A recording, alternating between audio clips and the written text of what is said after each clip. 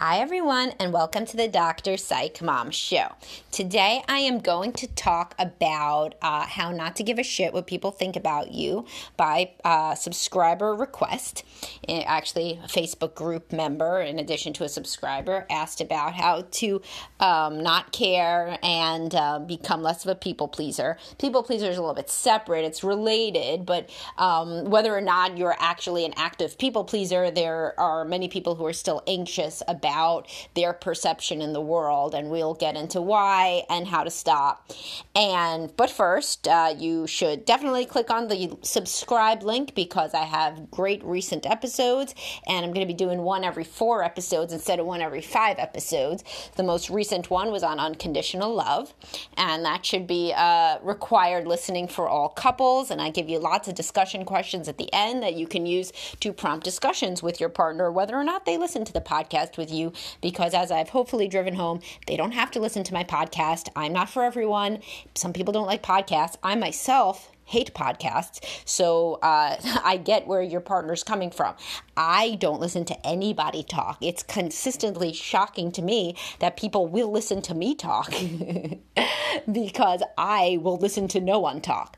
So if they don't like my podcast and they don't like my posts, or they just don't like me, then you still can on your own have those discussion questions so you can bring up topics, because remember, it's about your relationship. I don't like it. It doesn't matter if they like listening to me. They gotta like listening to you. You bring up the topics, and then you will have stuff to talk about that's very interesting with your spouse. And it doesn't matter where you get it from.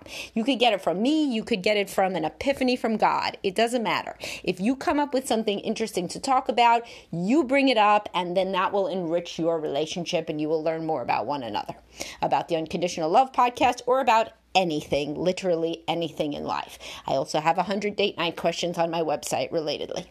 So anyway, let's dive into this topic. So over time, people care less and less what others think of them usually. And when you're young, you care a lot, and that's evolutionary. When you're a young child, you really want to fit into your family and to your community. And then this really peaks in adolescence. It's unsafe as a child not to be part of a community because you are a tiny, weak little mammal. And so you need to be part of a pack in order to survive. When you're an adolescent, you need to fit in because your body's telling you to breed. Hopefully your body doesn't win that discussion so that you don't breed when you're still an adolescent, but and you give yourself a little more time before you have children. But your body is telling you to find a mate and to find a community and to, be fruitful and multiply.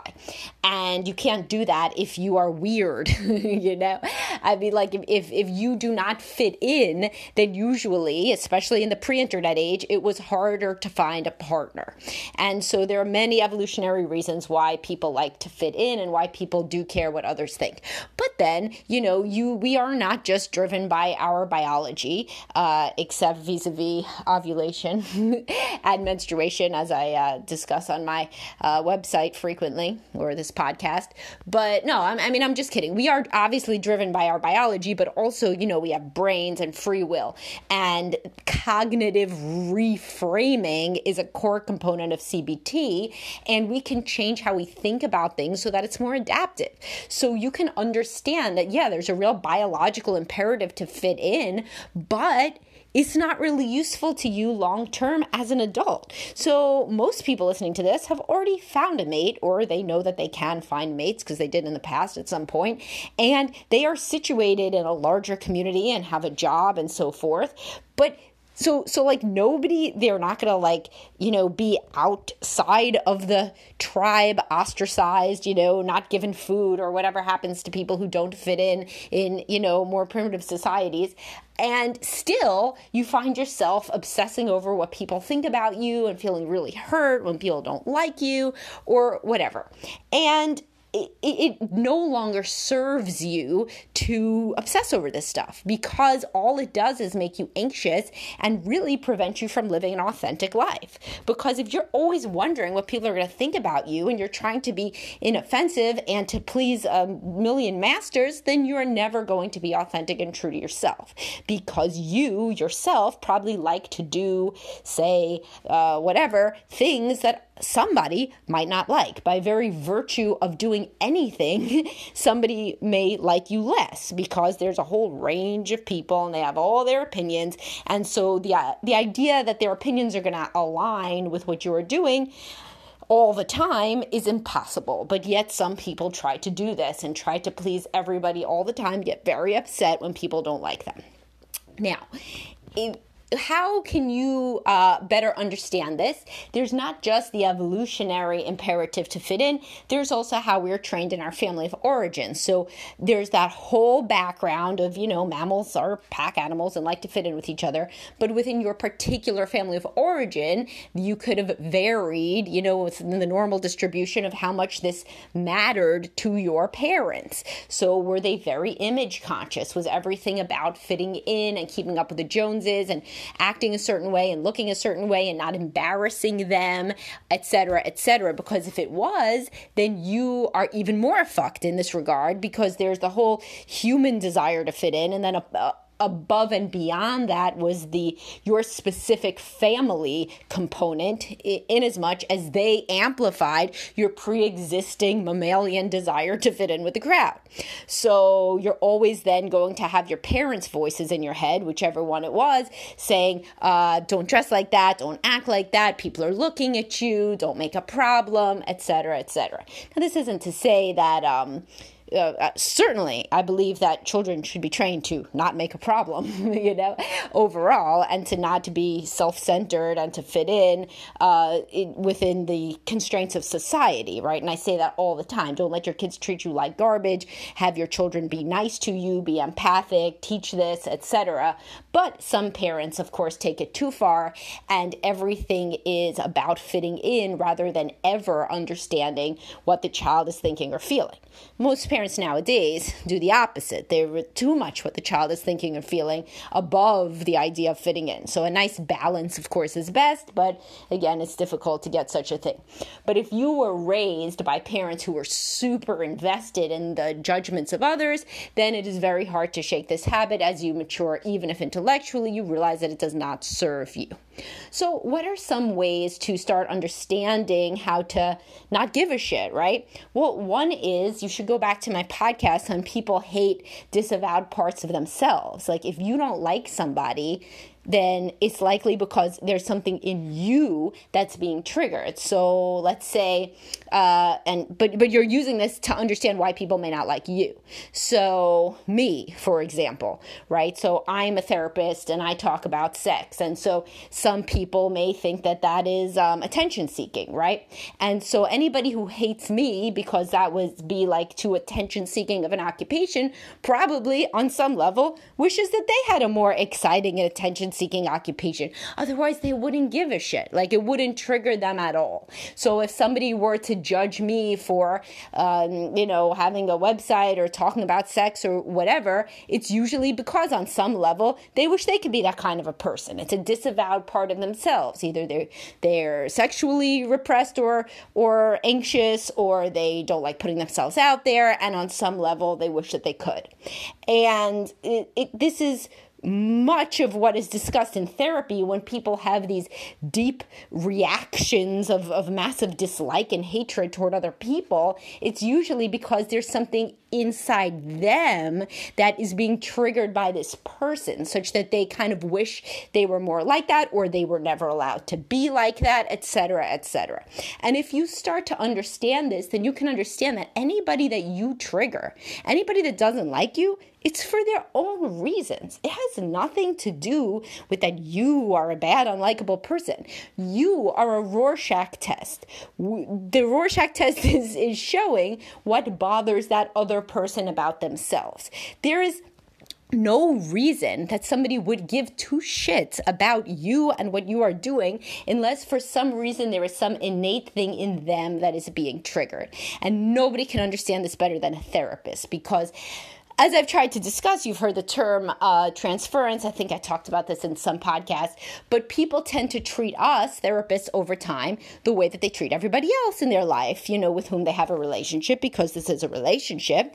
When you're in a room with somebody week after week, you develop a relationship talking about deep emotions, I talk to many people on the deepest level that they talk to with anybody, including their spouses, including anybody ever. So it's hard not to have a relationship. You need to have a human relationship, and that's called the therapeutic alliance. And over time, there's transference. So if somebody decides that they hate me all of a sudden, unless I have flipped them off and, overcharged them and, not showed up to session, if I'm just kind of acting like how I usually act and they are triggered and they are upset and they're taking things personally, it's invariably because something that's happening in the room is reminding them of something that happened outside of the room, with either women as a whole, given that I'm a woman, or with an intimate partner, given that we're in a relationship, not an intimate relationship, but an emotionally intimate relationship, truly, or whatever, or people of my age, or mothers, or whatever the case may be. And so this is hammered home in my specific profession, that you don't take these things personally, that what is to be done is to explore why the person feels so triggered by you. Right? And so then it's real hard not to understand this. Not everybody has the benefit of being a therapist and having this be their major training and experience. But if you do, then you could count on me that I'm telling you the truth, that when people don't like you, it's usually something about them is being triggered by you. Unless, of course, you are a huge asshole. But the irony is, anybody who gives a shit what people think enough to be anxious about it and to ask about it and to be worried about it, they are usually the least asshole people in the world. They are usually the people that are trying so hard to be nice. So if you are this person that tries so hard to be nice and somebody still doesn't like you and has a problem with you, then I present you a mantra that you can repeat. It's very difficult clinically. It's very complex, so you probably were going to need to write it down. It's very complicated. Here it is. Fuck those people. Fuck those people, or fuck these people, or fuck that person, or however you need to amend this for your particular situation. You just need to say, fuck this person. I'm trying to be nice. This must be some of their own shit, and that's them, and I'm not going to let it bother me, because this is not about me. I didn't do anything. Now, if you did do something, then you apologize for it. And if they tell you, for example, let's say that you think that there's another woman at preschool pickup that gives you side eye, and you are thinking, man, what did I do? Why does she hate me? This, that. And then she says to you, I wonder if you're going to get Madison's biting under control. And you're like, what? And it turns out your kid's been biting her kid. Well, then you're like, I'm real sorry. Nobody told me about Madison's biting. I will, figure that out. Wow, didn't know that. So in that case, kid that Madison's biting probably isn't going to like you. But if there isn't a reason, then you got to assume that something in the way that you're showing up, something, your outfit, maybe the car you drive, maybe it's your voice, I don't care what it is, triggers this person. They either want to be more like you, or you remind them of their mother or their sister, or they're just having a bad day, and fuck that person, because it really does not need to bother you. You do not need this person. Your evolutionary system of guarding your place in the pack has been activated, but then your cognition can go against it, and you could say, I don't need this person. This person doesn't pay my bills. This person's not my intimate partner. This is not my child. Fuck this person. That doesn't mean to be mean to this person at all. It's just fuck this person's judgment. Who cares? I'll keep smiling at this person. Maybe they're really having a bad day. Maybe their life is very difficult. Who the hell knows? I always tell my kids, if somebody is being mean, imagine how mean they get treated at home. They must get treated terrible at home. If they're going to be mean at school, they must be so sad. They must not be living a good life. So you have compassion for these people. Of course, that doesn't mean you become their best friend, because that's putting yourself in harm's way. But it certainly means that from a distance, you can empathize with this person and not take it personally. And of course, if this person were to, in fact, sometimes my kids will say, oh yeah, that person actually does look unhappy. That person actually got into a fight with such and such other friend. So then I'll say, yeah, I mean, if anybody ever is in trouble or is getting bullied or something, then of course you tell me or tell somebody else. And sometimes these unhappy kids are the ones who later it comes down through the grapevine that they do have trouble at home.